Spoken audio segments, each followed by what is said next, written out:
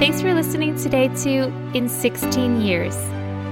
I'm Amy, and this is a podcast where I talk about what I've learned in 16 years of living with stage 4 endo, severe IBS, fibromyalgia, and interstitial cystitis.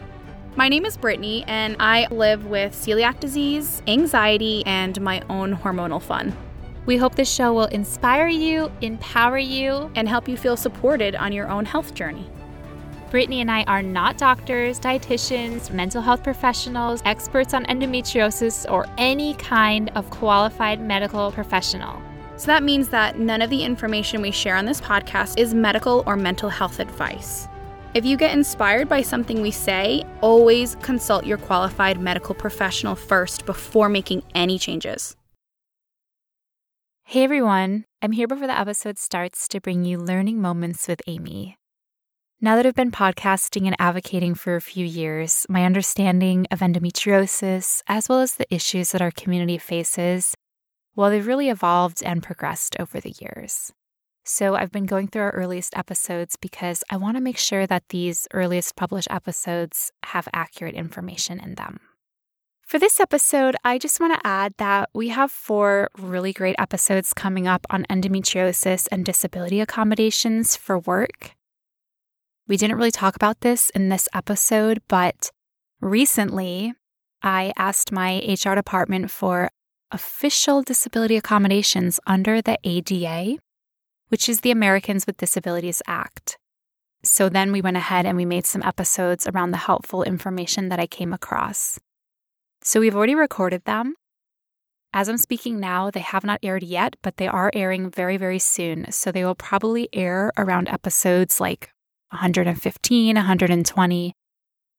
Once they air, I will go ahead and put the links to them in the show notes. The last thing that I wanted to mention is that I noticed in our earliest episodes, we sometimes make jokes about endometriosis and the uterus. But endometriosis is not a disease of the uterus. I have always had my worst endometriosis symptoms during my period, so I think that's why in the past I associated my pain with my period and therefore with my uterus. But in actuality, my pain is from my endometriosis. It's not from my uterus, especially because I don't have adenomyosis, which is a disease of the uterus. As I've learned more about the complex issues around endometriosis in terms of the myths and the treatments based on these myths, Brittany and I have really tried to get away from making jokes involving the uterus because endometriosis is not about the uterus. You can have endometriosis without having a uterus, and removal of the uterus via a hysterectomy does not cure endometriosis. All right, thanks for joining Learning Moments with Amy, and we hope you enjoyed today's episode. Today we're going to talk about endometriosis. Surprise, surprise. Big shock. And work, or having a career, or holding a job. Because it's hard. It's hard to have endometriosis, to hold a job, to have a career as a person with a chronic illness, a painful illness, an illness that for some of us actually causes debilitating pain and we cannot physically get into work and work during part of the month. Trying to maintain a job that's regularly scheduled, whether it be 9 to 5 or 3 days, 5 days, 6 days a week, is really hard because endometriosis isn't regularly scheduled and nothing about it is regular and nothing about it is routine.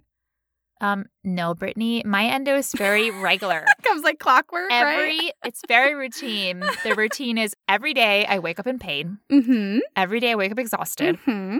So that's your full-time job, right?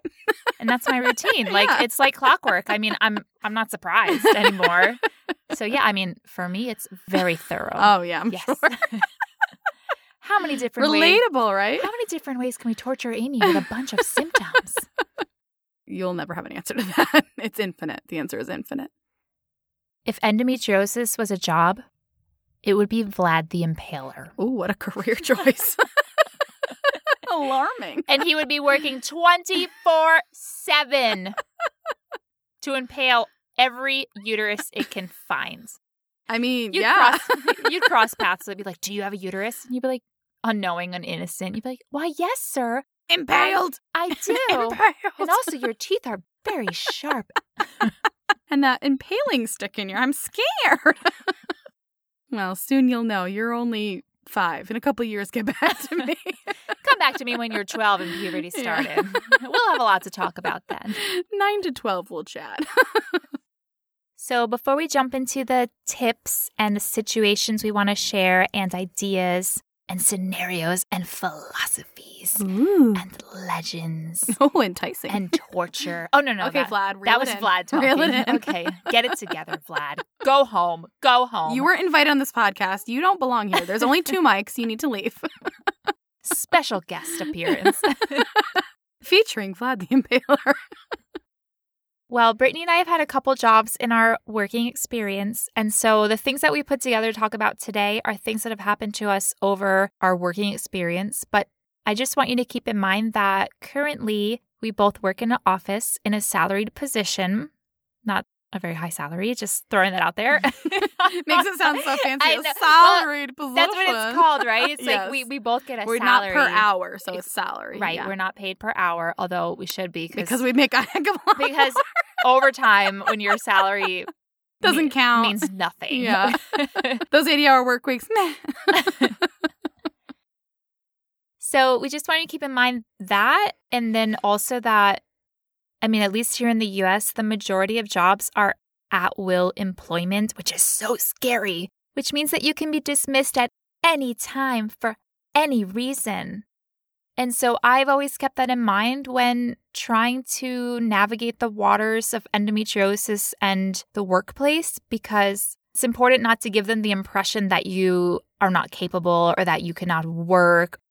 Like, I try to be really careful with what I say and what I do in the workplace when it comes to my illness and when it comes to my performance abilities. And so I just, again, listening to this episode, want all of you to keep that in mind. I just really want everyone to think carefully in their own situation that they're in and evaluate any consequences that could be had, because something that works for Brittany and I may not work for you, or something that works for you may not work for us. So definitely, I would say it's very tricky to navigate the workplace waters of endometriosis and should be done with caution. At least that's the feeling I have. Life feels so risky. I feel like I'm at risk all the time. It should be called at-risk employment and not at-will employment. Life should just be called risk instead of life. Oh, how was your risk? Oh, it went fine. There was a lot of risk involved. How long was your risk? About 85 years. Yeah, but, at the end, the risk level went really high, so I had to terminate the risk. Nonstop risk. Nonstop. Instead of stress, we call it risk. I mean, that's what it is. I like that. We should have a language cultural shift, okay? I think one of the first things that's difficult to deal with when it comes to working a job is the schedule. That's kind of the first hurdle, because if you miss too many days or you're late or you have to leave early, you can be let go from your job. I mean, I know it might be surprising, but work actually expects you to be there during your shift. So do they now? I know that's kind of surprising, but but that's kind of what you sign up for when you accept an offer for a job. So they expect that you're going to be there and kind of do your work, and they're so demanding. Yeah, I know. They're be there Monday through Friday, 9 to 5. You're like, hey, you don't control my schedule. You don't pay me for the. Oh, wait. You can't tell me what to do. No, they can. Yeah. Hold on. That's pretty normal. So that's why it's tricky when you have to navigate the schedule. 9 to 5 are my peak pain hours. I thought everything was peak pain hours. My peak pain hour is 3:27 a.m. They're also peak nausea hours. Yeah, that's true. They're peak I want to pass out before I eat breakfast hours. Oh, they're peak eating and pooping diarrhea hours. And fatigue hours. And IC, interstitial cystitis hours, because you have to drink all that and they have to pee. Uh-huh. How come I can't just work in the evening? And the fatigue hours, I'm not tired at night, thanks insomnia, but I'm sure as heck tired during the day. Rude. So did you know, Brittany, that this job that we're at now together, that I started 3 years ago, is my very first 9 to 5 job? Oh, look at you go. Thank you. So previously, I worked in consulting. Sort of. I was an English teacher, but basically I lived in Barcelona. I gave lessons and I worked about 20 hours a week. And it was great because I would go to their house. And if I wanted to cancel the lesson because I was sick, I could just cancel or reschedule it or just text them and be like, hey, can we change it from 2 to 4 p.m. today? And they usually were very flexible. A lot of them were students and they would write back, sure, no problem. So it was great because I wasn't really like on this schedule. Held to a schedule, yeah. Yeah, dictated by society who thinks that 9 to 5 is the peak prime hours for you to do your job. They're wrong, but anyway. I think I remember reading in a book that the 9 to 5 schedule came about in Britain during the Industrial Revolution because they needed the factory workers to all be there because, for example, if me and Brittany and... It's an assembly line, so... And Vlad the Impaler and the Red Dragon and Mushu, let's say all 5 of us were on the assembly line together. I would rip out my uterus. I would hand it to Brittany. Brittany would hand it to Vlad the Impaler. Vlad the Impaler would stab it. Impale it. Then he would pass it on to Red Dragon. Red breathe Dragon fire would on it. Singe it. Mm-hmm. Then he'd pass it on to Mushu. Who would dance around in it laughing maniacally. And then they would return it back to me. It was a factory. A cyclical factory. Yeah, it was a circle. Okay. But the point is that when they were in the factory, they needed all the workers to be there at the same time because one worker depended on the other worker because it was a system, like a chain.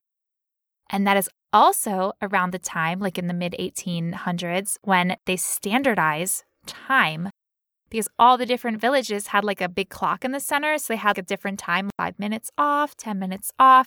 But then they began having a train system so that all the workers could get in. And so the trains all had to run on standard time. And so they standardized the time. And I read that all. So we can blame London for creating 9 to 5 jobs. I thought I loved you, London. You let me down. Well, it's not the Industrial Revolution anymore. We should reevaluate 9 to 5 jobs. Okay. By the way, read the book Sapiens, that's good where I learned all of recommendation. that. And it's super interesting. But anyways, yes, it is no longer the 1800s. And I personally feel that if we're not required to be there for so after I did teaching in Barcelona, then I moved to Japan and I actually worked in the school system in high school and college teaching English in Japan. And of course, I understand at that time there is a schedule because you go into the classroom, you are during the school day, you have all the students show up. Like you can't just do it when you want. But a lot of us work in these jobs where we're doing office work or IT work or web design or we're doing work where do we really have to be there from 9 to 5? Society says so, but reality says no. As long as you get your work done by the deadline, it doesn't matter. I feel like it's fine, but that's not how it works. So 9 to 5 it is. Basically, I guess something to think about is what kind of schedule are you able to have in your job? And are you able maybe to change your job or to start consulting or to work for yourself? Or is there some way where you can change or be flexible with your schedule in your work so that you don't have to be there Monday through Friday, 9 to 5, or whatever the schedule is dictated? Is there a way that you can work and you can make your own schedule? That hasn't happened for me, but it's possible. But There's lots of careers that allow that. For a lot of people, they are able to do that. We're not that lucky, but there are some lucky me, people out there. Definitely the best job was when I was in Barcelona doing the English teaching consulting, but of course I didn't work very many hours, so I did not make a lot of money. But also, can you do part-time? Can you do split shifts? I think there are opportunities outside of the 9 to 5 job, and so if they're available for you, definitely something to think about. When I got out of college, I got my first job, and it was in Japan. I actually went to Japan twice. So I went the first time, and then I went back, maybe 6 or 7 years later. But at that time, I got a job as an English teacher, my very first job out of college, and I loved it, and it was so awesome. By the way, my period came on the first day of the job. Of course it did. Why were you surprised? Of course, I crossed I don't know how many time zones. I swapped from day to night going from the U.S. to Japan. And so my body was like, oh, what? You're on time, right? You're on day 19 of your cycle? I better bleed. I'm like, rude. No, but so rude. And I literally showed up at the Board of Education in this village in Japan. And it was my first day. I was getting settled. They were showing me the school and all this stuff. And after like 1 hour, my period came and I was like, the dragon came. I have to go. I'm so sorry. Oh, no. And I felt so mortified. Like, can you imagine? It was my first day. And you were right out of college, too. It's pretty young.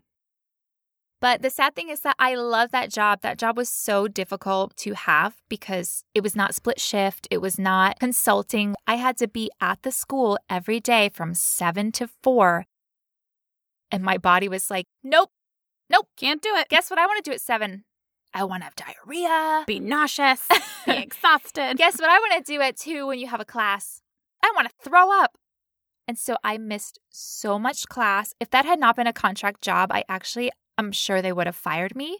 But I was like stuck with them for a year because they go through like a really intense process to hire people and teachers and train you. So you are there for 1 year. And I really, really wanted to extend the contract. Like I loved living in Japan, this little town outside of Hiroshima. And I was learning Japanese and I had a Japanese teacher and we would drink tea together and do tea ceremony. So and she had this little tea house made of wood and bamboo. I mean, it was so awesome. And at the end of the year, I had to quit the job. And that was so disappointing to me. Also, I think, like I said, if I didn't quit, I'm pretty sure they would not have renewed the contract. We're not renewing that. I was basically looked in their eyes like the most irresponsible employee because I'm trying really hard, I promise. I was trying really hard, but I was always late. I was always in the bathroom. My body was really out of control in the morning when I first woke up, and it was really hard to get there on their schedule. And after I quit that job, I didn't work for like 2 or 3 years because I couldn't find a job that was fitting for me and my symptoms. And it felt very shameful. And I think that endometriosis is one of those things that it can take over your life so much that you cannot work at times. And when you cannot work, I mean, at least in the US, in this society of to-do lists and productivity and hustle, I kind of felt like, oh my God, I have no value. Like I'm not contributing to anything. I don't work. I am a loser. I'm a waste of space, useless. Yeah, it can feel really shameful. Yeah, and I felt embarrassed and everyone around me was out of college and yes, I'd gone to Japan. It was all fancy, whatever, but then it ended and it was where I wanted to be and I couldn't be there. And people around me were getting these jobs and it felt like everyone was moving forward in their lives and that I was stuck and that I couldn't move forward. And that was so sad to me. So if you are listening and, you're not able to hold a full-time job or you have to just work part-time or maybe do consulting, we just want you to know that there's no shame. It doesn't make you any less. And it doesn't mean that you don't have value. And it also doesn't mean that this situation will last forever. And you're working hard. Having endometriosis is its own full-time job when you're taking care of yourself. So remember that you're working really hard at something. So it's not a case of not trying. Everybody with endometriosis tries constantly to just survive. So please remember that. You're working very hard. Amy barely hangs on. I don't mean I'm not surviving. I mean, I'm not trying at all. Like I just don't do anything. Yeah, I'm sure. I'm sure the podcast sits as proof against that. So as we've kind of alluded to, we think it's really important to find a job that works with and for what you need. And the kind of job that you have can really make or break the experience. So you could have a job doing one type of thing in a certain workplace and doing the same type of thing in a different workplace, and your experience is going to be completely different. While working from home would be ideal. Yes, Brittany. Like everyone's dream. I'm going to work from home 4 hours a day. But I wish. I'm going to make such a high rolling salary. I'm going to get paid $300 an hour. Gosh. I think I would make more in a month than I make in like a year right now at more that salary. Than that. I'd pay you $300 an hour, but I can't. I mean, well, working from home, some people can do that. Some people can work remote. That's becoming a lot more common, working remotely in a lot of career fields now. And that's a really great direction to look in and head into, but not all careers have that available. So, well, we'd love that. That's not the option for everything. So, Brittany, if you have a lot of pain or fatigue, what might be a good job for you? I think one where you generally are in a calm setting, like an office setting, or sitting down most of the day, not having to move too much. That's something I've always thought about. Like, what's a job that I can have where I'm not on my feet? Like, I know Brittany and I both worked in retail, and that's exhausting. Being on your feet all day is so tiring in general, but when you have an illness, it's even more tiring. So let's give a shout out right now to anybody who works on their feet. Who works on their feet all day in general, and a super shout out if you have endometriosis and work on your feet, because that's incredible. That is mind-blowing. And if we could applaud without breaking the mics, we would. But seriously, it's impressive to be able to work on your feet, especially during the dragon time, because sometimes I feel like, how am I going to stand up today? So that's just very impressive, and kudos to you guys. I used to teach, as I've previously mentioned. I love teaching. Like, I am at heart, I am a teacher. She is. It bleeds through in every aspect of her life. Like, she's a bossy teacher. Oh my. I'm a direct. You are. Creative. You are. Teacher, Brittany. No, you really are a phenomenal teacher. She honestly is. And when I came back to the U.S., I had been teaching for 10 years, and I realized, because my endo around 30, I mean, it's always been so challenging, but it just came to the point where, like, my life was falling apart in the about 2 years before the surgery, and I changed to an office job because I was like, I cannot be on my feet all day. I cannot be, like, when you're a teacher, always, like, quote unquote on. Like, you always have to have a lot of, like, personality and excitement and engagement. Yeah. And I just couldn't do it. I was like, I need a job where when I don't feel good, I literally just walk from my car to my office chair and I slump over in my office chair and I move my fingers on the keyboard. And I can plug in my heating pad at my little cubicle. And that is the job that I need right now if I'm going to be able to maintain working while having such severe symptoms. And another really nice thing about an office job and not shift work or being a teacher was that I can go to the bathroom whenever I want. Oh, it's a miracle. It's a blessing. Wow. The freedom to just drink something and have a bladder spasm and run to the toilet and have pee that burns. Thank you, IC.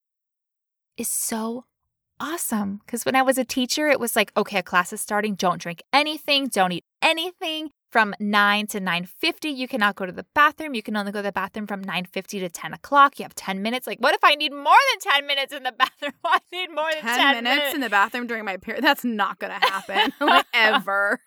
Here's a 10-minute bathroom break. Like, who can go to the bathroom in 10 minutes? No, thank you. I sold out, Brittany. I sold out. You did. I exchanged my passion for teaching, like real passion. I love teaching, love. Well, I exchanged my passion for teaching to be able to go to the bathroom whenever I wanted. And to meet me, let's be honest. To have the comforts and stability. That's fair. And the routine of an office. I love the office. And to meet Brittany. Yeah, you have to meet Brittany. Yeah, right. Meeting Brittany has been so awesome. But at first, it felt really disappointing to change from teaching to working in an office. And it felt like another thing that I had to give up because of endo. But then when I had the surgeries, 2 surgeries last year, and the really severe symptoms leading up to the surgeries, so just to be able to sit at my desk, and I was able to work from home during my period, just to have that flexibility has been incredible. It's not my dream job. Are you listening, work? My dream job would be a teacher in the classroom, and I gave up my dream. No, I didn't give them up. They're just on pause. I do hope in the future. But you're fulfilling other dreams right now by working in an office. I'm still able to work. And because of that, I'm able to rest and I'm able to provide for myself and have an income. So I don't see it anymore as having give something up. I just see it kind of like as being on pause or the thing that I need in my life right now to make my life work. And I do hope that I will be able to return to teaching in the next couple of years. Yeah, nothing is forever. As I feel better. Everything can change. Except endometriosis, Brittany. It is forever, but your symptoms don't have to be, okay? Okay. Yeah, your dreams shift and change. Had you still been teaching, you wouldn't have been having a podcast, and we wouldn't have this beautiful community that we have. So your life changes. It's true. I wouldn't have all the listeners. You know, we love you. Thank you for reaching out to us. Some of you have reached out to us and we love it. Thank you. We do. We share and then cry a little bit. They're just so nice to us. But anyway. But I think that finding a job can be really, really difficult. And sometimes we have to kind of take what we can. And that's kind of what you did. I mean, depending on our level of education or what's available, our experience, there's so many factors that go into getting a job, looking for a job. And so we really want to talk about some habits to make the experience of work, wherever it is, more manageable and better for you.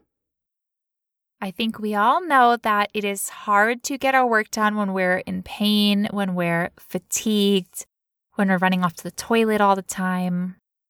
So I think it's important to find strategies that work for us. And it's obviously going to be on an individual and a case-by-case basis. And I think it's also going to depend on what your job is. The bottom line is that work is paying you to get your work done. Shocking, but something we both have to come to understand. Well, and something that a lot of people, and I'm not saying endo people, I'm just saying a lot of people are fired because they don't do their work. They don't do their work because they spend their time however else other than doing their work. Talking or surfing the internet. Do people still say surfing the internet? That made me feel like really old. I surf the internet all the time. Using the internet. Using the World Wide Web. Going on. Going online. You got to get that dial-up connection going. So if you have deadlines, you have to meet your deadlines or there can be consequences. You have to get your work done. You have to get your emails answered. You have to get the shelves stocked. You have to get what electricians do. They have to get the wires fused. I tried. If you're an electrician, please write me into. Your work is really you have to important. Get the wiring done. You could but I don't know how to talk about it. You have to get the welds welded and the wires welded. And Amy's obsessed with welding right now. Well, because my aunt is an electrician, so I do hear about her job, but I'm not. You don't know as much. Yeah, I'm not so familiar with the basics. So I'm going to talk about some tactics that I use to get through my work. Because I think the thing is, a lot of us have flares and we have to find ways to work through our flares. And I'm not by any means telling you to work through a flare because that's an individual decision that all of us have to make. And I certainly think that there are flares on different levels. So on the first day of my period, I literally get debilitating pain. I actually need someone to drive me to my house and help me up the stairs and put me in. I don't really stay in bed because I'm like writhing around. So Put you in the general vicinity of the bathroom. Put me in really more what's better for you. Put me in the area and set up my puke bucket. Yes. And God knows I'm not working on that day. I can attest to that. But when I start to, like when that debilitating pain ends literally on day 3, thank you, and I can actually get out of bed again, then I do start working because if I take a ton of vacation days, well, then I would have no vacation left. And then at some point, I would use them all by like June. And then I would be taking unpaid vacation days. And I feel like a lot of us do that. Like a lot of us pick and choose how we want to use our sick days, our vacation days. And we really, a lot of us, and I'm not saying this is right, but I think a lot of us in this community, we just push and push ourselves because we know if we don't go to work, we're going to get fired, right? And at least that's been my experience personally. And so I'm not by any means telling you to work through a flare. In the perfect world, we would all be resting during our flares, and I try to rest whenever I can. So I worked out with my job that I can work from home for 2 days during my period. And this has found me working from sitting on the toilet with my laptop, like just sitting on the toilet with a heating pad and being on the toilet for hours answering emails, or curled up in a little ball next to the toilet. You always want to be really close to the toilet during the puke bucket nearby, for easy access. Yeah. And literally like puking in the puke bucket. And then a few minutes later, going back and answering the emails, always with the heating pad on. And the blessed heating pad. Oh, thank you, Lord heating pad. So wonderful. And I actually set up a little workstation that is made for people who lay down. They're not that expensive. They're I don't know, it's like $30 or $40 on Amazon, but you can get like a little tray. Basically, you can put your computer on it and it angles forward so that you're at the proper angle so you can lay down and use your computer, or you can get this arm thingy that suspends your computer in the air above you so that you can work. So put like a keyboard on your lap and then work on your screen. I'm sorry.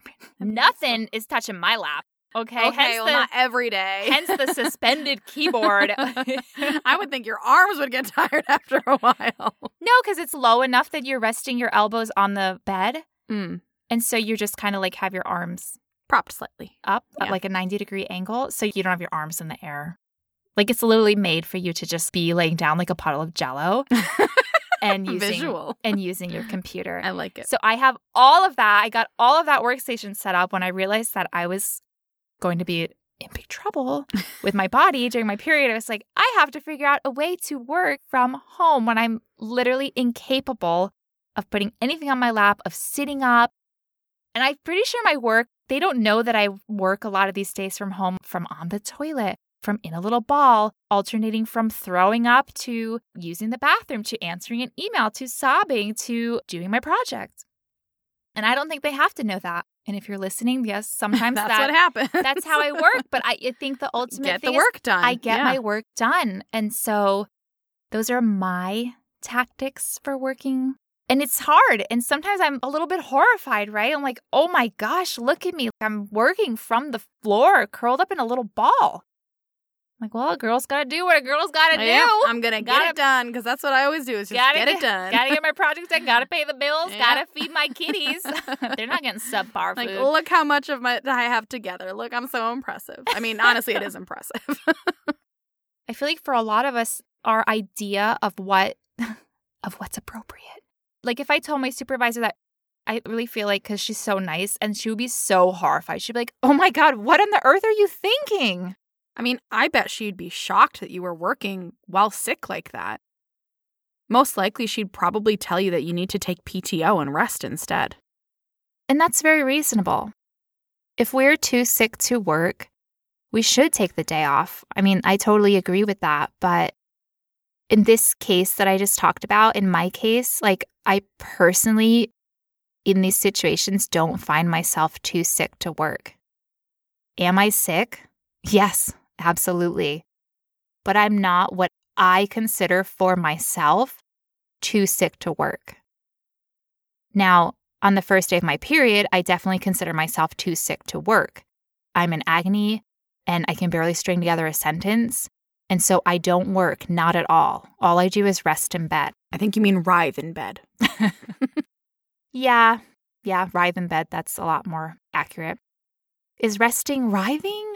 When you writhe, are you resting? Or I don't think I've ever rested without writhing, now that I think of it. When people rest, are they actually like sitting still? Or they? Yeah, what does that look like for people who get to rest? I'd like to know. But for me, I feel that I can work on these days that my flares are less. I mean, sure, I'm uncomfortable and I'm miserable, but I still feel capable of working from home, from my bed, or from the bathroom. So I know myself, and I think that's something really important is that, you know, after all this time of having endo and being sick and living with this disease, I know when I need to take it easy, and I know when I'm okay to push myself. I think that we all have different thresholds of what is tolerable and okay to us and appropriate to us and to the situation that we are in.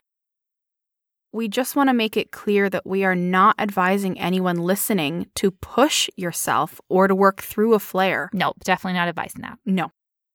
We believe in taking care of our bodies and resting/writhing and trying to feel better, and we really sincerely hope that you're able to do that every time that you need to. But we also want to talk about how working is complicated for people with chronic illness. We may have serious concerns about frequently calling out sick and losing our jobs, or our health care. If we're in the U.S. where our health insurance is often tied to our job, that's extra worrying. Our financial stability and our ability to support ourselves or our families. I feel lucky to have changed to this office job because if I had still been working in the school system, I definitely would have had to quit my job in this past year because of all the flares that I had. Just like how I had to quit my first job when I was teaching. Because, well, I mean, I can't very well teach a class from the bathroom. I mean, maybe you could do like video conference with the students. You know, technology's really good nowadays. Oh my God. A little Zoom from the bathroom, you know? Ooh, the bathroom Zoom. Yeah, there you go. The Zoom room in the bathroom. You can get a little stand. You just put the laptop on it. It's only shoulders up. If you have to pause the video to have a really grimacing face, you do that, but then it's right back on. There you tell all the students, like, especially if they're young kids, you'd be like, okay, everyone, we're all going to make a face right now as if you were playing with your Legos and you made a building, and now we're going to all crush it like Godzilla. All right, everyone. 3, 2, 1, make the face. And then you grimace and like And that's push your on poop your face. anus. That's a wonderful way to hide that. No, but honestly, I've got so comfortable from working from the toilet. I seriously find the toilet superior to my cubicle. Fair. I love the toilet. On the day before my surgery, I had to do bowel prep, 7 was a hours good on the day. toilet. And I was just on the toilet working those 7. I literally did not get up. I was like, why am I going to get up and then wipe and then go back in 5 minutes? And you could really get your skin really raw back there having to wipe all those times, even if you have baby wipes. So I was like, I'll just sit here till everything's evacuated, take like 6 hours. So I just work from home, my regular work day entirely from the toilet. They call it the throne for a reason. I am the queen. I'm the queen of the toilet. The queen of the working. toilet. The telecommute toilet. I love it. I was like, I need to work remotely From my toilet? from my bathroom floor. But I promise I will get all my work done and you will have no idea that I was doing that. They're like, your work is really excellent when you're at home, I Amy. know. I'm like, yeah. The bathroom is really conducive for my productivity. The cold floor on my forehead really peps me up. Well, and think about it, you save so much energy. Like, it's not like I'm at my cube and then I have to run to the toilet. Think Smile about all when the your energy. coworker says hi to you. Oh, Lord. Think about all that energy you expend, It's right? true, It's yeah. like you get an urge, you just release it. Especially Right if in the the toilet. toilet's far away from your workstation. Woo, Oh, my. that's a long walk. Not good. Mm-mm. So while we laugh about Amy, shifting between emailing and puking, Why are you and laughing at me? taking a call and pooping, you were laughing, okay? God, what a meanie. Because it's hilarious. So while we giggle at that, the point is that those are choices Amy has made for herself to be able to accommodate her work demands and her endometriosis demands. That's what works for Amy. I mean, I know sometimes when I work from home, if I'm feeling really nauseous in the morning, that means I'm working later that afternoon. So we have to make these accommodations in order to get our work done. But anything that we can do to make it easier on ourselves is worth doing. Well, I like what you said about if you have nausea. Not that I like that you have nausea. It's hard. Nausea sucks. I hate it. Oh, Nausea gosh. is the absolute worst. Well, they're all terrible in their own regards, but nausea's nausea something really else. makes you feel so ill and It's just frustrating and disgusting. powerless, and I'm frequently nauseous, and I hate it. Poor little Brittany. My hormones Poor are little baby me. Brittany. Hormonally nauseous. Oh. Well, I love that you said that if you can, you take a longer break in the morning or start work a little later, and then you will work later when you feel better. And I know that this is also a tactic that I employ, which is smart time management. And for example, I know in my own case, when my period is approaching, I get really bad brain fog. Oh, the brain fog. It's I love so it. bad, Brittany. So bad. Thick, I could cut it with a knife, but I can't, for the life of me, figure out where the knives are. Oh, brain fog's my I'm in the favorite. kitchen. I'm pretty sure their knives are here. Oh, this is the printer room, and that's a are piece of they? paper. What is this ruler doing in my hand? Sometimes Amy and I will look at each other, just blank stares when our periods are synced up, and just like for like 2 minutes, we'll just stare at each other. And then she'll go, "Why did I come in here?" I'll go, "Why are you in here?" Like, it's... When did you get in here? I don't know, Brittany. Don't put the two of us in a room together when we both have our period. It's hilarious. Can I tell you my biggest fear? Yeah. My biggest fear when I have brain fog is that I'm going to leave the house with no pants on. Okay, it's like my biggest fear. One time I left the house with no shoes on. Does that count? I wore mismatching shoes before, too. The brain fog is real. I've forgotten my glasses, my phone, Oh, my Lord. purse, like so many things. Do you remember my first year? I had my first review. It's like my 6-month performance review. Mm-hmm. And we have like a business trending Business towards casual, yeah. trending towards A little like heavy on the casual side. yeah, yeah. trending towards casual. We dress more on the heavy on the business casual side, but yeah, it's a little mixed there. Yeah. Anyways, I was like, okay, it's my first review. I had like a little blazer. just cute, and a little tank top and nice slacks. And I wore them and little nice shoes. And I went to work and I put on my makeup and I forgot. As I want you to know that when I was younger, because I'm Italian, I had very bushy eyebrows. And the 90s were not good to your eyebrows. I plucked them as overplucked. One teenager and college student would do. And now they're so thin. They're like little lines. And I have to, every morning, if I want to have like a more beautiful eyebrow, I fill them with eyebrow pencil. I never touched mine. Mine are still au naturel. Get out of my face, Brittany, with those. I will shave them off when you are sleeping. They'll still grow back normal. I didn't have years of overplucking. I will pluck them. The 90s were good to me. She's so terrible. It's so terrible. Listen, if you pluck your eyebrows too much, there's a chance they will not grow back. Yes. And no one Don't ever overpluck. Tweezers should come with that advice. They should come with a warning sign, the Think black of the box future. warning, saying in the future you may be eyebrowless or very thin eyebrows. Eyebrows make the shape of your face. They do. And they frame your face. And I really don't have. They're like little thin lines. So she beautifully fills her eyebrows. I'm quite quick at it now. Yes, she is. It's quite effective. Anyways. She's a little self-conscious without her eyebrows. So because you look different. Because every day you go to work and you have eyebrows, and then one day you go to work and you have these no eyebrows. Really thin eyebrows. So guess what happened on my what did you forget? Review, which I dressed all fancy. I wore like every fancy business thing I had. And then I realized I got to work and Brittany just was looking at me kind of like trying to place what was Something's happening. Off. Eyebrows. I didn't put my eyebrows on. And so we were in the performance review and I'm in a blazer, so professional with no eyebrows. And I was so self-conscious of the fact that I had no eyebrows. I'm like, I literally couldn't, because I had such bad brain fog that day because my period was like about to come. And so the point is, often when I got my period, my big things when I have my brain fog is I forget to put on my eyebrows. And sometimes I will leave the house and I will not be wearing any pants because I walk around in my apartment with boy short underwear. And sometimes I'll go out and I'll put on a shirt shoes on and like a little jacket and I'll get my shoes on and I'll be unlocking the door and I'll look down and I'll be like, oh gosh, you are not wearing pants. You're going to be arrested. Oh my goodness. And so that's been my big fear. Literally, if I have brain fog and I'm at work, sometimes I'll just look down and I'll be like, okay, you're wearing pants. Oh, thank God. Thank God you're wearing pants. The brain fog, honestly, if you have any hilarious brain fog stories, we find them the funniest. Please share those because those do not stop getting funny. They're just hilarious. They're just classic. Yes, they are. Oh, the stories we could tell. Well, I think the point was the brain fog is really bad. And so I feel at times that it impairs my ability to think clearly and to do a good job. And so what I found works for me, but it's because we have projects and we have deadlines. And so usually they'll assign a project. So they'll be like, oh, this project is due in 1 week. And so if I look on my calendar and I see that the red dragon is flying in on a cloud of brain fog. You like what I did there? Yes, that was beautiful. Wow, that's just peak. Thank you. I don't have fog right now. That's why I'm so sharp right now.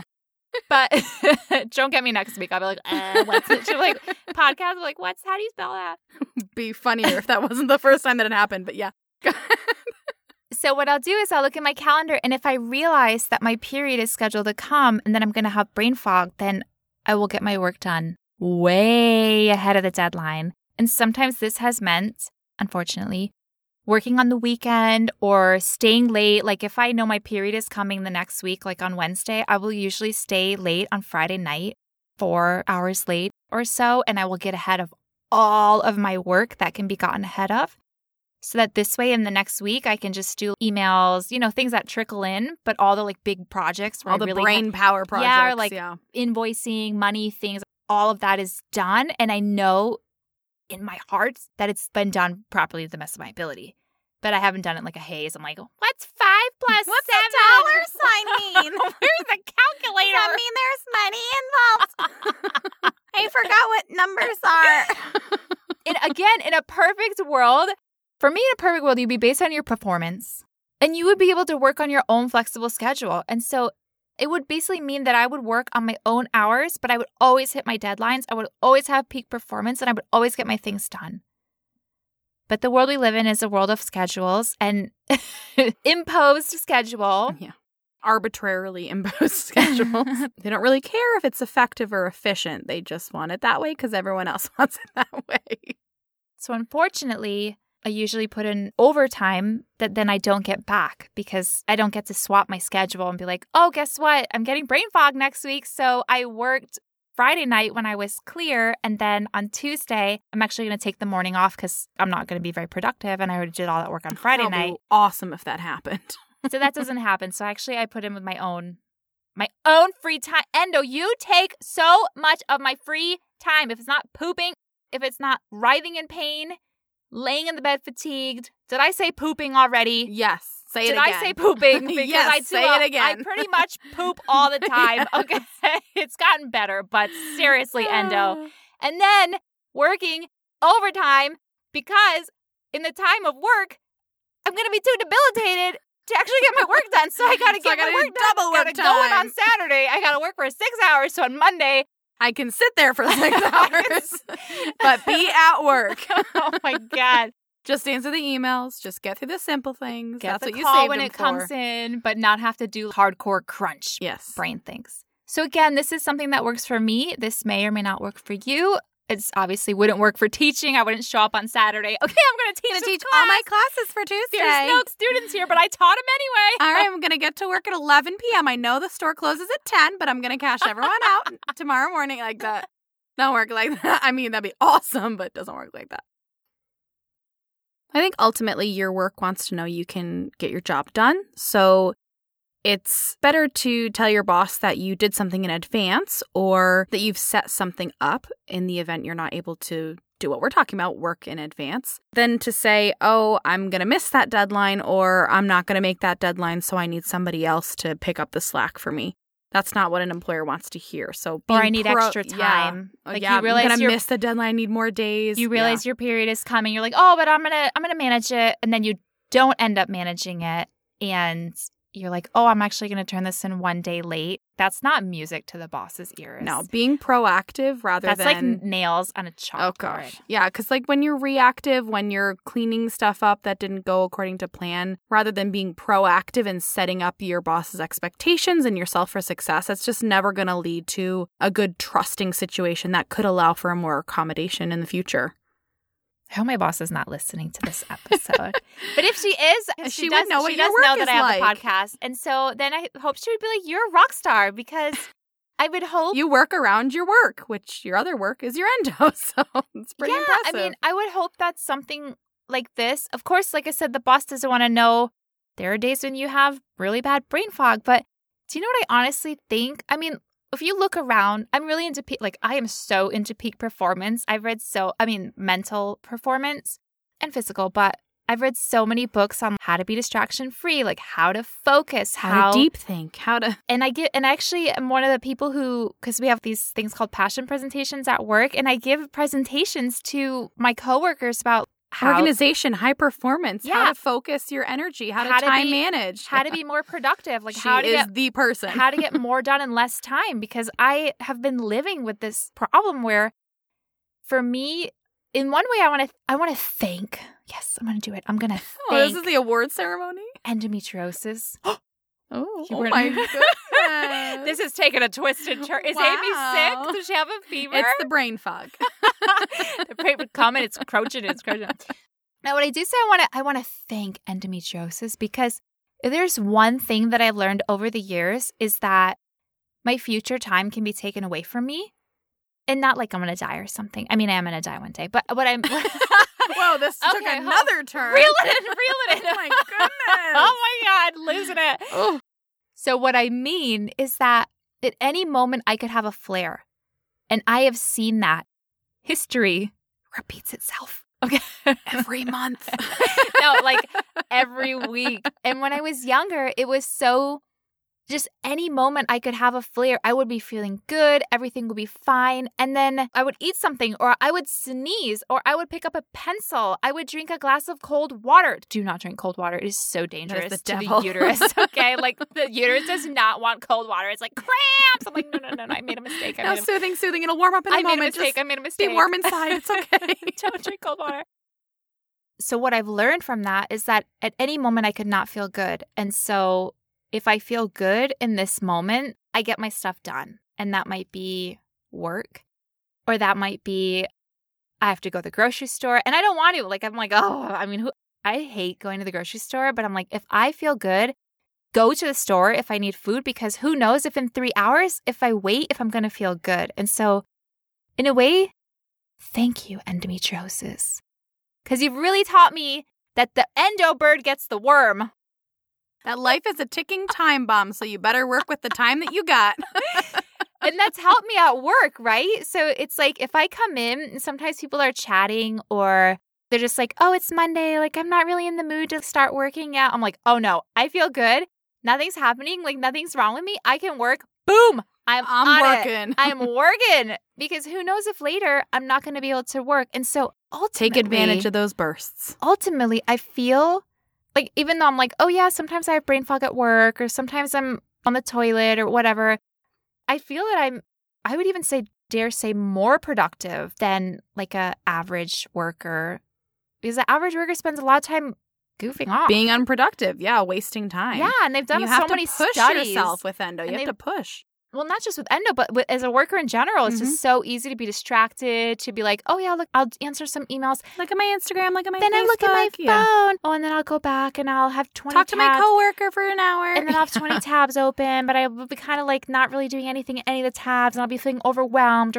I've done so much research into this because I have found it really hard to have a job and have severe endo with severe symptoms. And so I cannot waste time, because when I am wasting time, it's wasting time from having endo.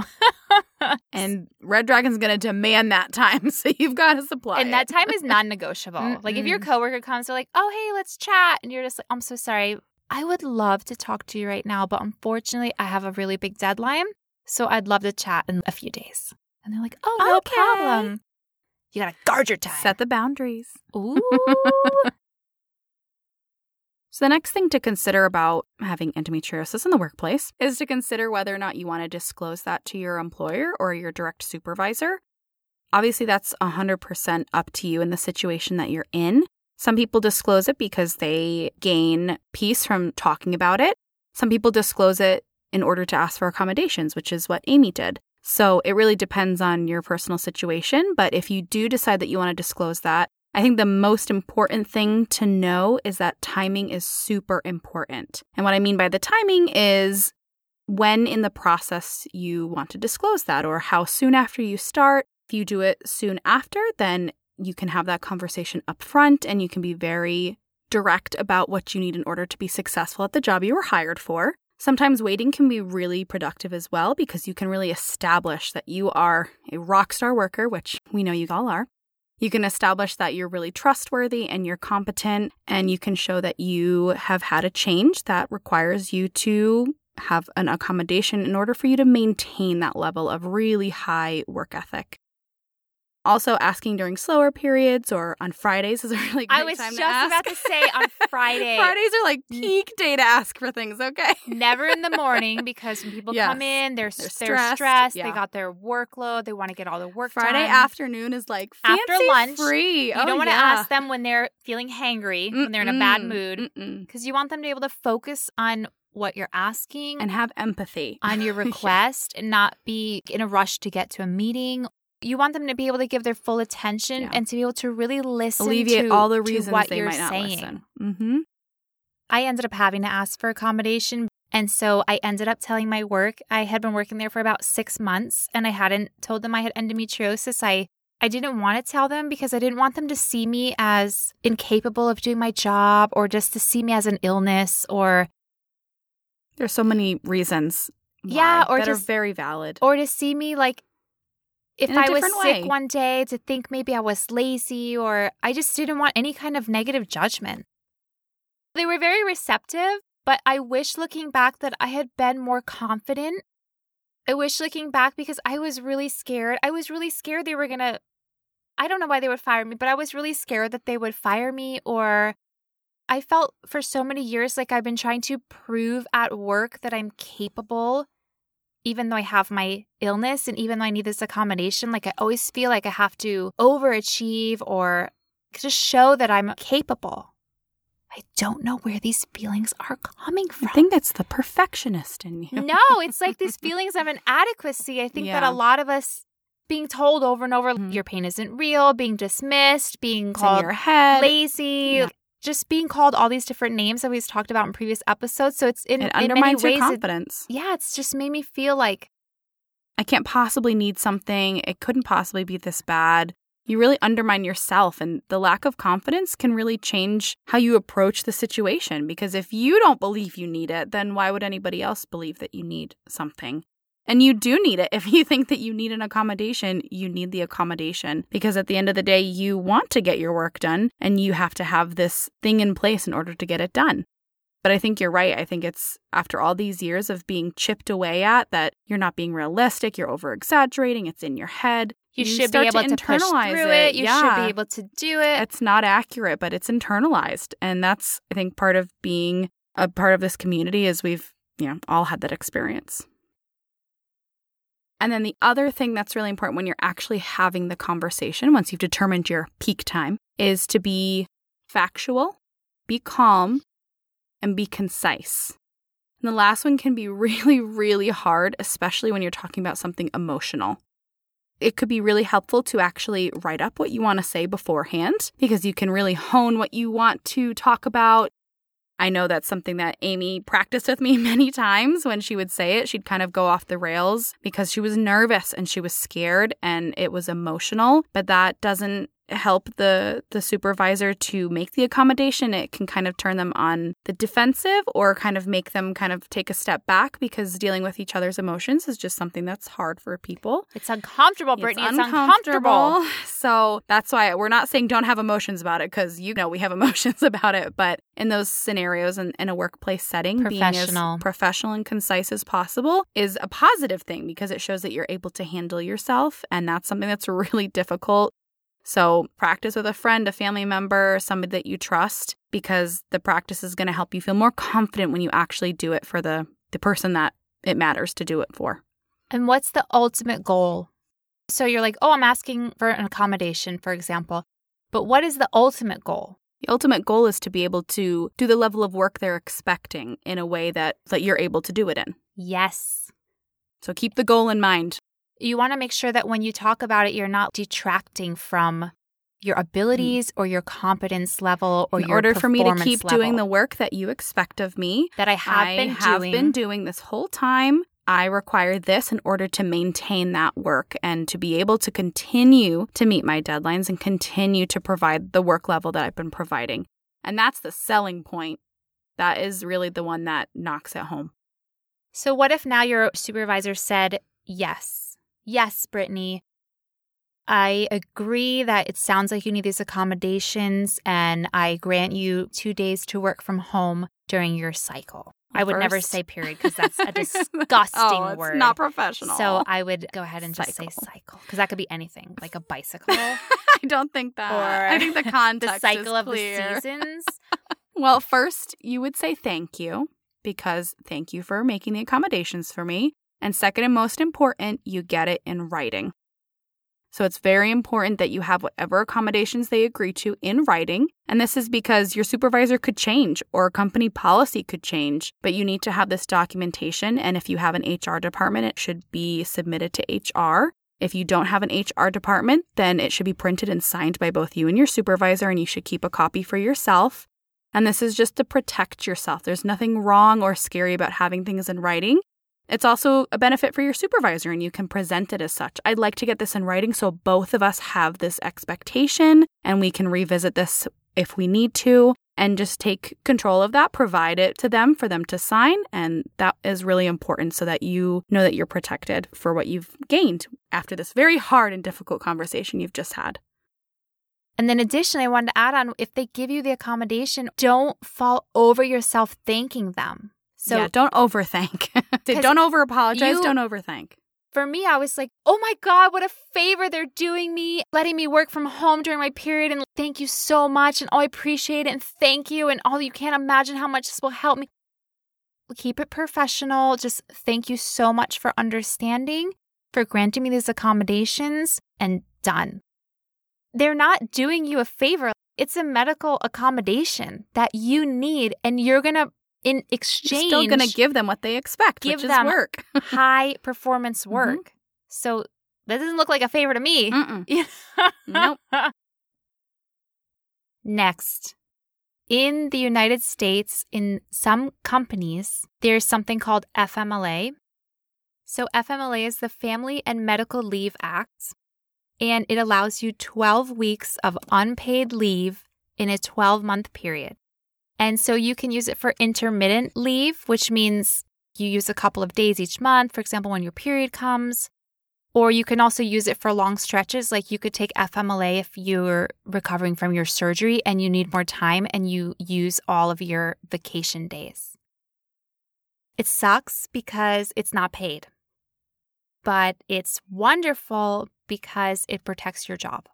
It's not available to all workers. It depends on the size of your company. It depends on how long you've worked there and other factors. You do have to submit medical documentation. You'll have to have your doctors sign it. I did put an FMLA for my work because, as I mentioned, my periods were so debilitating. I couldn't take painkillers leading up to the surgery. And so I absolutely needed to take the time off during my period. And again, it's like no one wants to take unpaid leave. We all want to get paid, but ultimately, yes, I want to get paid, but ultimately I don't want to lose my job just because I can't work for 2 days a month. And so that was something that was really helpful to me. And I also think that in the eyes of my supervisor, like it really validated my illness. Not that we have to the seriousness of it. Exactly. Mm-hmm. Like we shouldn't have to go around validating our illness. But we're humans and validation is required for and everything. Also with endometriosis, right? It's just like we spend our whole lives trying to validate the fact that we're sick. But I feel like that was really helpful. Something to keep in mind as well, if you are allowed that accommodation, and not just FMLA, but a personalized accommodation that your work offers you, to keep in mind that it's really important to not take that to the extreme and use it not for its intended purpose. So not to use it for a reason other than why it was given to you.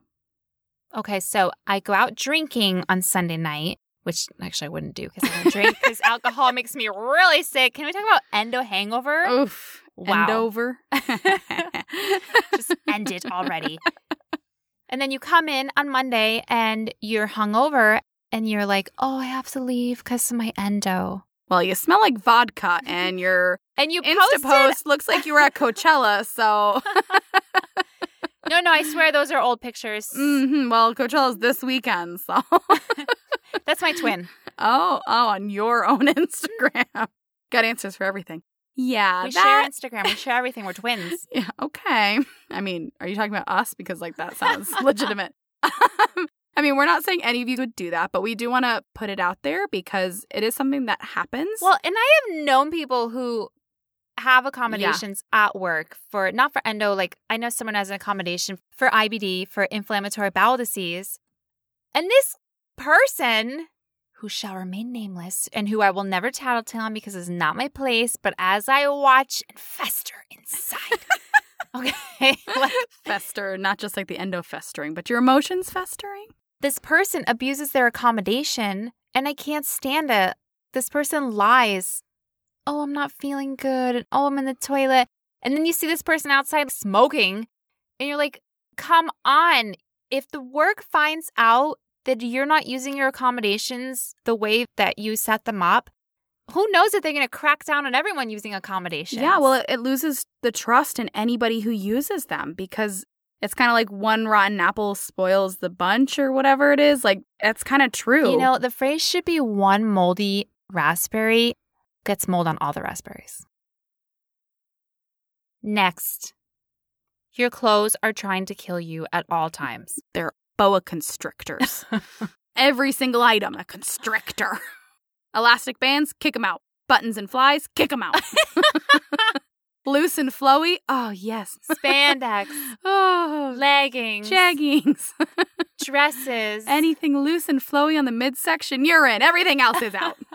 And anything that you can get really puffy and bloated in. Oh, yeah. A little extra room for the belly. Yeah, just make sure you're setting yourself up for success in your work wardrobe there. Always have some really nice business casual clothing. It's also really accommodating for your bloating midsection. On that note, it could be nice to have extra clothes in your space. So personally, I have underwear. Can never have enough underwear at work. Extra underwear just to change into, just in case, In case it rears its ugly head.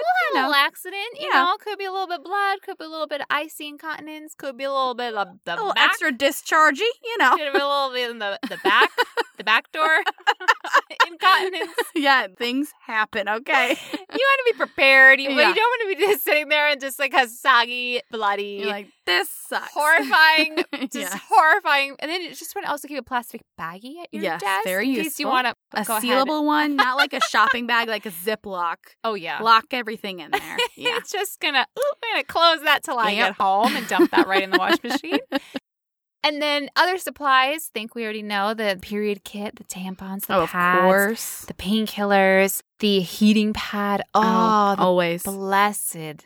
Never go anywhere without it. Oh, my God. One for home, one for work.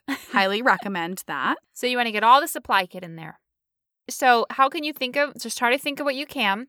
But then if one day you're at work and you're like, oh, my gosh, I could really use a deodorant. That's a good one. Make it your priority. Yeah. Get an extra work one. To put that thing in your desk. If you need it once, you might need it again. So I have like 6 drawers. She has a whole little one of those white and clear filing cabinets that she puts under her desk. And the top drawer is the pads and tampons. And the second drawer is the medication. And the third drawer is the deodorant and the underwear and the extra clothes. And the last drawer is like she has this list, like big kit that she has with her at all times. It's highly impressive, okay? People come to me. They'll come and they'll be like, oh, I have a migraine. Do you have medicine? I'm like, yep. Which kind do you want? Oh, my God. I just got my period and I don't have any. Which size do you want? Got you right there. We have super plus, large, regular, mini. We have an OB. We have a pad, size 5, size 4, size 3, size 2, size 1, overnight, long, foam. She's like a pharmacy, foam, okay? Flexi foam. My kit's not that big. Hers rivals no one. Like her kit is the local extensive. drugstore. It's like, why am I going out of business? Amy is supplying everyone. But it's important to have that you're never caught unaware and you're never caught unprepared. Unprepared is panicking. Prepared is not panicking. I even have a teddy bear at my desk. Yes. For the really difficult moments, sometimes you need to hug something. You need something cuddly. So something that Amy and I are very passionate about and talk about a lot is setting yourself up for success. We've previously talked about maintaining your routine and how important it is to establish that routine, set boundaries in order for you to keep that routine, and how beneficial that can be to managing your symptoms in your day-to-day life. So in order to set yourself up for success, it's really key to go listen to those episodes about that, but also to establish your routine. Because, shameless plug. Well, it's true. We talk about it at length because it's so important and it's such a complex topic because everybody's routine has to be different based on everybody's needs. So I might be really nauseous in the morning, so I need something in the morning that Amy might have a lot of leg pain at night, so she needs something else. So you have to switch what you need and according to your routine, according to what your body dictates that you need. So the routine is really crucial in order for you to maintain that high work level or that high performance in whatever you're doing. And the routine is just so important. Since most of us have a schedule that's set, for example, a lot of us do work Monday through Friday from, let's say 9 to 5. Or maybe some people are nurses and they work in the evening and they always work from 7 p.m. to 5 a.m. So if you have a job where you have a schedule that you follow 5 days a week, then might be highly recommended to actually follow that schedule every single day. Yeah, don't break it on the days that you're off. Yeah, so go to sleep every night at the same time, maybe wake up every day at the same time, even on the weekend, eating at the same time. It doesn't have to be exactly, you're not like, it's 9:55, it's my breakfast time. But I feel like the body, like the endo body, it really does crave and love routine. Yes. And plus, we are really good with routine. We naturally have these circadian rhythms that have a lot to do with our sleep and the sun rising and the times we eat. And there are optimal times for digestion and peak mental performance. And Yeah, the less curveballs that you throw your body's way, the easier it's going to be for it to just maintain homeostasis, which is just like, it's okay. It's maintaining what it's supposed to be doing. And isn't that the goal, is just maintain being okay? So yeah, the less curveballs you throw on it, the weekends are always like, I just want to sleep in. Well, I mean, sometimes you may need to, but keeping to your rise and wake and sleep schedule during that weekends will help your body to stay normal and stay regular during just in general. So we're all different. So I think we need to judge for ourselves what we need that helps us get to work, that helps us be successful. So you might find that packing your lunch daily helps you avoid endo flares, or maybe you need to take a walk before work and that's going to help with your fibro pain, or maybe you know that you have to eat protein for breakfast or the brain fog is going to become debilitating. Definitely, if you know something works for you, then trying to do that during the week. So if you know that a certain food gives you a flare and you're like, well, I want to eat it anyway because I want that food. Cool. You've thought about it. You've made a decision. You're going to eat it with intention, but maybe don't do that on a work day, right? So on the weekends, like, I'll loosen up my very, very, very, very strict diet. I'll have like 2 olives and then pass out for 3 hours. 2 olives. Oh, such flexibility. They're so good. I like put them in my mouth and then I don't scarf them down. I choose. Well, there's 2 of them. I don't know how you're going to scarf, but okay. No, but you know, if you're like eating something, you're excited, and you just like, it was in your mouth and now it's swallowed and it's gone. You got to eat the things so slowly to savor the flavor, Brittany. One time Amy discovered these cashews that had like this salt and vinegar flavor, and she would buy 5 of them at a time, and she'd be like, I'm going to eat these 5 cashews this week. This is my treat to myself. I mean, yeah, like it sounds silly, but when you have bowel urgency that makes you crap your pants, it's worth it. You are very emotionally motivated to not crap your pants. I'm aware of that at work. Okay, so I'm like, okay, if I'm gonna, but those little things you can do here and there, like it's worth it. You loved those cashews, you love those olives, so they're worth doing those things. So good, so good. But the point is, I don't like. If you know that there's a potential to get sick, try not to do that during the week. On an important day. So if your schedule, for example, is Monday to Friday, then I would really say, have those olives and salt and vinegar cashews on Saturday. Sunday's the recovery day, so you got to plan ahead. Finally, we have talked about this in previous episodes, but to not be afraid to ask for help if you need it. And sometimes we all need help, and there's no shame in needing help, as I am learning and continue to learn as someone who's battled shame for a very long time. But basically, it could be really good to enlist a partner in crime at work. What's a partner in crime, Amy? Someone who you're like, I can't do my work today. And they're like, I'll do it. No. Oh, that's like in high school, the football player would ask the geek in the movies. Yeah, I was like, that's not real life, the movies. Okay, no, not that. But no, a partner in crime would be someone that, so it would be like your friend at work or a trusted coworker who knows that you have endometriosis and who can help you if a situation becomes dire. So I think a lot of us might have emergency drivers. I know that I have 2 emergency drivers at work. So this means if I get a flare or if I get my period and I don't get out of there in enough time, or if like the pain starts to become crippling and I deem it is too dangerous to drive myself, but I need to get home, and Lord knows I'm not taking an Uber. Call my Uber, and they show up, and you're like all hunched over. Don't mind me while I writhe in pain in your backseat. I promise to puke in a bag. Just ignore all the screaming. Yeah, no problem there. You'll be blocked from Uber services. We're never picking her up Try again. to get an Uber. They're just like, we no longer offer services in your city. But but my friend got one. Just we no longer offer services around 25 to 30 days of this time frame for you. Every amount of that time you're blocked. The rest of the time you're fine. There's a blackout period. You'll have to update your menstrual cycle. Yeah, it's my blackout period too. It can feel really vulnerable to ask someone, oh, excuse me, I literally need you to drive a getaway car so that I can escape from work when the pain is intolerable. Forming those bonds can be really great because then people are there for you and are supportive of you. We really want to express that having an illness doesn't change your skill as a worker, doesn't interfere with your ability to do your job to the skill level that you possess. It doesn't make you not capable. It doesn't mean you're not efficient or productive. It definitely doesn't mean you're lazy or incompetent.